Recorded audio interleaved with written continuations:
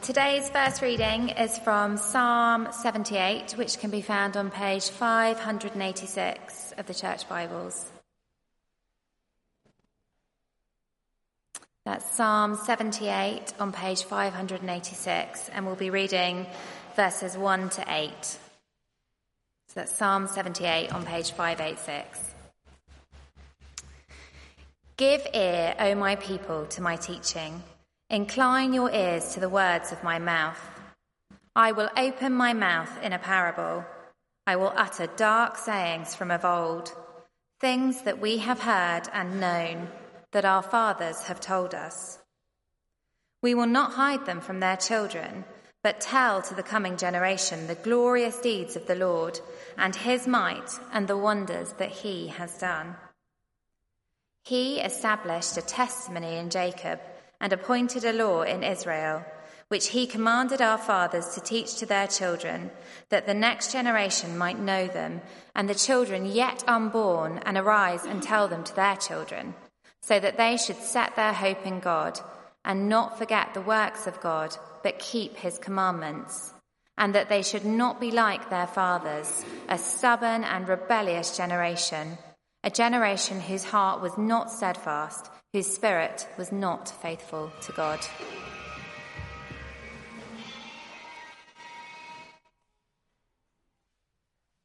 The second reading is from Matthew chapter 13, reading from verses 31 to 35. And this can be found on page 987 of the Church Bibles. So Matthew chapter 13, beginning at verse 31. He put another parable before them, saying, "The kingdom of heaven is like a grain of mustard seed that a man took and sowed in his field. It is the smallest of all seeds, but when it has grown, it is larger than all the garden plants and becomes a tree, so that the birds of the air come and make nests in its branches." He told them another parable. "The kingdom of heaven is like leaven that a woman took and hid in 3 measures of flour, till it was all leavened." All these things Jesus said to the crowds in parables. Indeed, he said nothing to them without a parable. This was to fulfill what was spoken by the prophet. "I will open my mouth in parables. I will utter what has been hidden since the foundation of the world." This is God's word.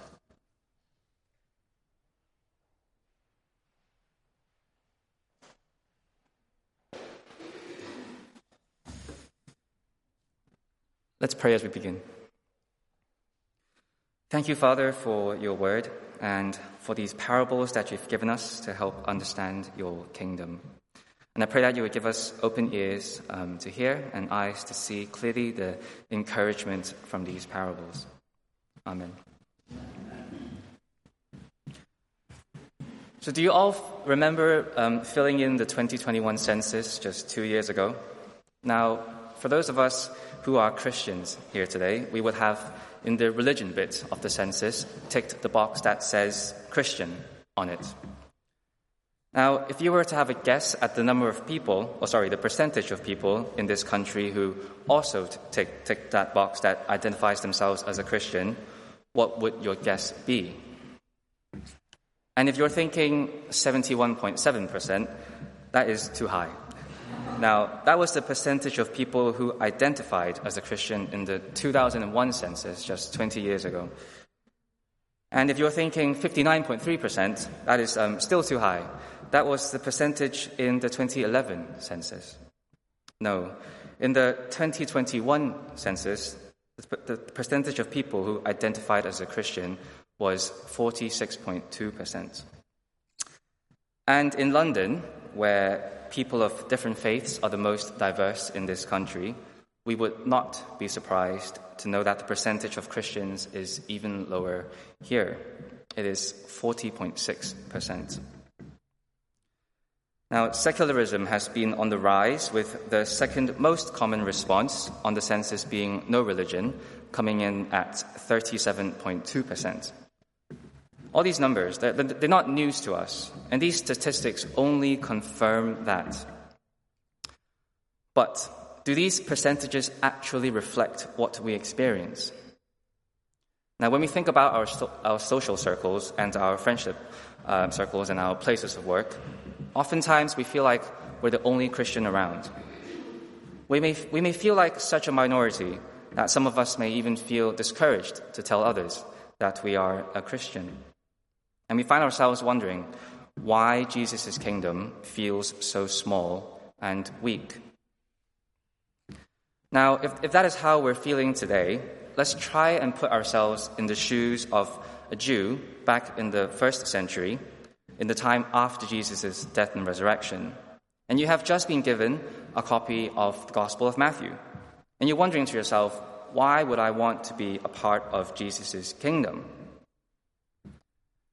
If we think that Jesus' kingdom feels small and weak today, then this first group of Christians would have felt like Jesus' kingdom was microscopic and utterly fragile. Jesus' disciples have dispersed after his crucifixion, not wanting to associate themselves with a crucified criminal. And those who have held on to their faith, gathered in house churches in and around Jerusalem, legally worshipping another king who isn't the Roman emperor. Now, these first century disciples had much more reason to be discouraged about Jesus' kingdom feeling small and weak. Now, I have probably accomplished nothing so far but discourage you all with this bleak view of Jesus' kingdom. But we shall see from today's passage 3 reasons to not feel discouraged. Now, the first reason, as printed on the sermon outline, is this. Do not be discouraged, because we can fully trust in what Jesus reveals about his kingdom. Do not be discouraged, because we can fully trust in what Jesus reveals about his kingdom. So let's go to verses 34 and 35 of today's passage to find the first antidote to our discouragement. It reads, "All these things Jesus said to the crowds in parables. Indeed, he said nothing to them without a parable. This was to fulfill what was spoken by the prophet. I will open my mouth in parables. I will utter what has been hidden since the foundation of the world." Now, as we have heard from John's sermon just a couple weeks ago, Jesus spoke to the crowds in parables to pronounce judgment against the people's already hardened hearts, while at the same time give understanding of Jesus' kingdom to those whose hearts are soft and open. And verse 35 here quotes from Psalm 78, which we had read to us earlier in the service by Laura, and we see Jesus fulfilling the prophecy that points to him using parables to reveal truths about his kingdom. Now, the psalm talks about teaching the children and the coming generations about the glorious deeds of the Lord and his might and the wonders that he has done, so that they should set their hope in God and not forget the works of God, and that they should not be like their fathers, a stubborn and rebellious generation. So how appropriate it is that Jesus would quote this psalm as he told these parables to reveal, as we have already heard in the past weeks, 1, his kingdom's growth strategy of seed sowing, 2, the varied responses that we are to expect, 3, the realities of the weeds living alongside the wheat because the devil is at work amongst us, and as we will see in today's parables, how the kingdom grows. And it is through parables that Jesus illustrates what his kingdom is like now and what it is going to look like in the future. All these truths have been given to us so that we can have confidence in Jesus' words. And what kind of confidence can we have in all these things that Jesus revealed through the parables? We can have full confidence. Full confidence because we can fully trust in what God's chosen king says about his kingdom. Now, how great is that? How reassuring is that? None of our earthly kings can guarantee what their kingdom will be like, especially after they're gone. Not Henry VIII, not our current king, King Charles, or any other monarch in history.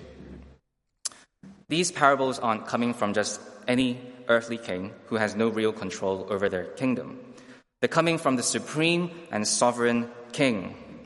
Now, we're not to be, as we've read in the psalm, like the stubborn and rebellious generation, whose hearts were not steadfast and whose spirits were not faithful to God.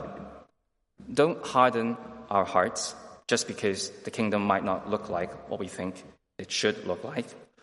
We should have, and we can have, complete confidence and trust in Jesus' words, because he is the one in charge of this kingdom, and not just any kingdom, but his own kingdom. Okay, so what are the parables in today's passage saying? And this brings us to the second reason to not be discouraged. Do not be discouraged, because Jesus' kingdom will start small and unimpressive before its ultimately glorious growth. Do not be discouraged, because Jesus' kingdom will start small and unimpressive before its ultimately glorious growth. So in the parable of the mustard seed, verses 31 and 32 read, "He put another parable before them, saying, 'The kingdom of heaven is like a grain of mustard seed that a man took and sowed in his field.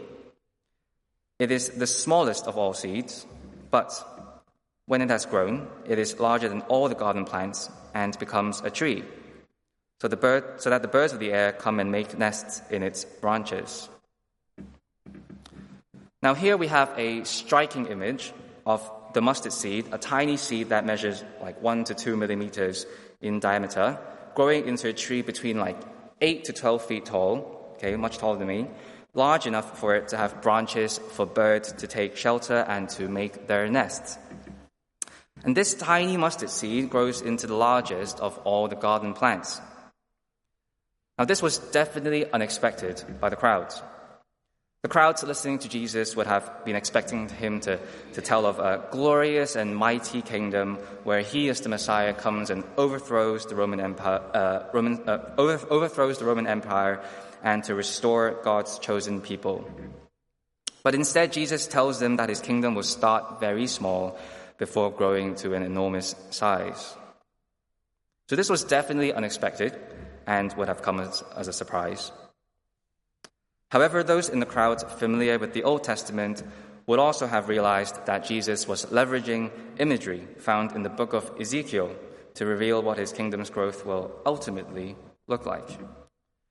So please turn with me to Ezekiel chapter 17, verses 22 to 24, which is found on page 852 in the church Bibles.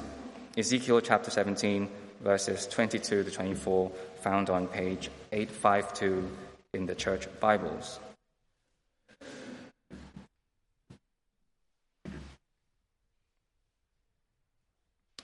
Now it reads, "Thus says the Lord God, I myself will take a sprig from the lofty top of the cedar and will set it out.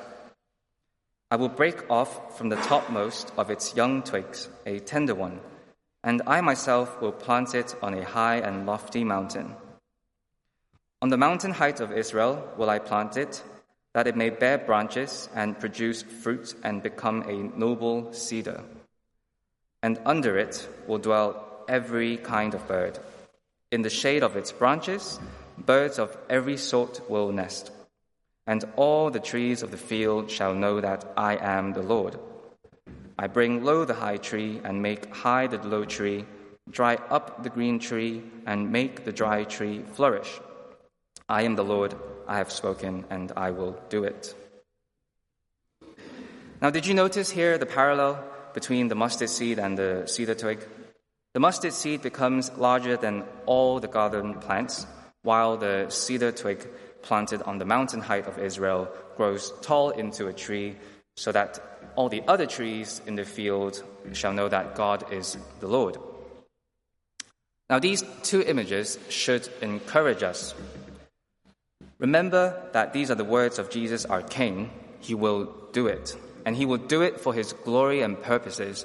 We should be encouraged by these images and these words. And so if the rise of secularism here in the UK is making us feel discouraged, we are to be reminded and encouraged instead by the global growth of Jesus' kingdom. Starting from Jerusalem, the gospel has reached people of all ethnicities around the world over the past 2,000 years.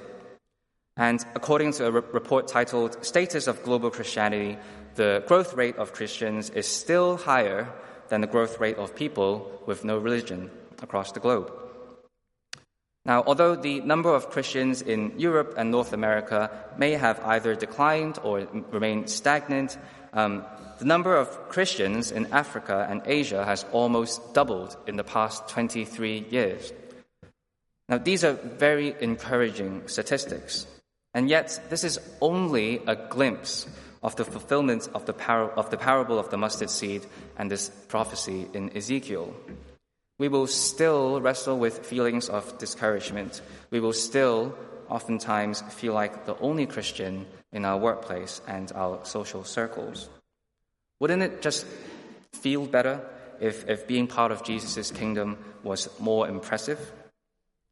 We still face the reality that there are billions of unreached people around the world and that there are at least 360 million brothers and sisters in Christ persecuted around the world today. But this reality is exactly what is being illustrated here by the parable, that the kingdom of heaven is still in a way like that single grain of mustard seed planted in the soil. We should remind ourselves that although Jesus' kingdom has already arrived, it has not yet been consummated. Jesus' return on the final day to reign over his kingdom forever will one day arrive. And we are to have faith that that day will come. And it is going to be a day that is going to be so much more glorious, where we have eternal life with him, where death is defeated, just like the branches of the mustard tree giving life and shelter to all the birds that come to it. And everyone shall know and see that Jesus alone, the tree on the mountaintop of Zion, is Lord of all. But before that day comes, we as God's people can find encouragement from this promised glorious growth of Jesus' kingdom. We can take comfort and refuge in God's kingdom like the birds make nests and find shelter on the branches of the mustard tree. Now let's look to the next parable to find the third reason to not feel discouraged. Do not be discouraged, because Jesus' kingdom will slowly but surely and not flashily transform our lives and the world. Do not be discouraged, because Jesus' kingdom will slowly but surely and not flashily transform our lives and the world. Verse 33 reads, He told them another parable. The kingdom of heaven is like leaven that a woman took and hid in 3 measures of flour till it was all leavened. Now, for the keen bakers in the room, this would be a common sight for you, okay? But have you considered how leaven actually works? Leaven, for example, yeast or baking powder, once you put it into a mixture of flour and water, the sugars in the flour will break down, okay, into gas and alcohol, and then the gas will cause the flour to rise. It doesn't happen immediately, as you will know, but surely and slowly it does, until the whole structure of the dough is changed. Or, in the words of this parable, the whole dough becomes all leavened. Now, over time, the effects of the leaven have pierced through the entire structure of the dough. And in other words, that's what those of us sitting in this room today who are followers of Christ have gone through. We have experienced our lives transformed by the arrival of Jesus' kingdom. The gospel has powerfully worked itself into our lives, opened our spiritually blind eyes, and given us new life. It has slowly but surely turned our lives completely upside down. Now, each and every one of us believers will have a testimony of how our lives have gradually changed since giving it over to Jesus and as we mature in our faith.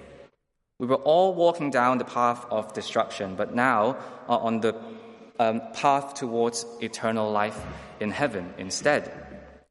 And that's only the transformation that we experience on an individual level. What about on a community or societal level? If you look at the parable again, it says that the leaven was hid in 3 measures of flour, or in modern-day units, 23 kilograms. Now, that's enough dough to feed 100 people. Surely we're to consider the meaning of this parable on a wider scale as well. Now, being a citizen of Jesus' kingdom may not look impressive to the world. It doesn't mean health, wealth, status, power, fame. Rather, it looks like being ridiculed and being persecuted for believing in Jesus. And over the past 2,000 years, Christians spreading the gospel seed while modeling Jesus' behaviors have transformed the communities around them. Again, like the yeast's effects, slowly but surely, the spreading of the gospel, together with acts of love flowing out in response to the good news of the gospel, have pierced into people's lives and society around them. Now, while I was preparing for this talk, I started reading a book called A Company of Heroes, Portraits from the Gospel's Global Advance by Tim Kersey. It recorded the stories of the gospel being spread by different Christians around the world today in Morocco, Bahrain, China, Ethiopia, India, Indonesia, Cambodia, England, Utah, and more. Okay, I would highly recommend giving the book a read, as I have found it very encouraging to see how God has been working in all of these places. I have read about Jillian, a sister in Christ based in Morocco, sharing the gospel with Muslim neighbors over a couple of years, and then finally seeing them come to faith. I've read about Mei Li, a sister in Christ, serving in China's secret house churches, and fearlessly finding ways to share the gospel with people that come to her Christian cafe and Christian bookstore. And more closer to home, and probably more relatable for those of us living in Dulwich today, I have read about Micah and Katie, a young couple living in Oxford, grasping opportunities in the academic world and in their friendship circles to share with others how the gospel has shaped their lives and their marriage. Now, the point is this: it doesn't look flashy. Okay? It doesn't look impressive. The way in which all these brothers and sisters around the world are spreading the gospel and sharing it with others is something that we can all do. The power of the gospel works slowly but surely and not flashily, exactly how yeast works. And so I want to encourage us like this. Whether it is being persecuted in a country where it is illegal to spread the gospel, whether it's being ridiculed by your atheist colleagues, laughed at by your non-believing schoolmates, or discouraged by a non-Christian friend who just doesn't seem to quite get the gospel, we can be encouraged. We can be confident, knowing that eventually those who accept the gospel that you share with them will have their lives radically transformed. So keep on sowing the seed and trust. So coming to a close, let's just put ourselves back in the shoes of a Jew receiving a copy of the Gospel of Matthew in the first century, discouraged that Jesus' kingdom feels small and weak. We are to be encouraged by these parables of the mustard seed and the leaven, because Jesus, the King, will guarantee the growth of his own kingdom, and we can trust in his words. We have either experienced the transformative power of the gospel in the lives of those who told us about Jesus, and we will have experienced it ourselves. And we, now living in the 21st century, have the benefit of witnessing Jesus' kingdom spread across the world over the past 2,000 years. We're to be even more encouraged than the first century Christians. We have plenty of reasons to trust in Jesus, to expand his kingdom and transform lives by either working through us or through other people, slowly but surely and not flashily. So let's be encouraged as we continue to faithfully take part in the growth of Jesus' kingdom. Let us pray. Father God, I thank you that you have sent your Son, King Jesus, to reveal to us all these wonderful truths about your heavenly kingdom to us and about how it will grow. I pray that you would strengthen our faith, to be encouraged, and to trust in your beautiful words to us as we continue to proclaim the gospel. Amen. We will now break into a time of discussion groups. I forgot to print the questions on the service sheet, but I will read them out to you as you think upon what I've shared. So first question is, how are you tempted to be discouraged about Jesus' kingdom feeling small and weak? So how are you tempted to be discouraged about Jesus' kingdom feeling small and weak? And 2, how can you actively fight against feelings of discouragement about Jesus' kingdom feeling small and weak? How can you actively fight against feelings of discouragement about Jesus' kingdom feeling small and weak? So we'll break into a time of discussion, and then Andy will come back and give us the service.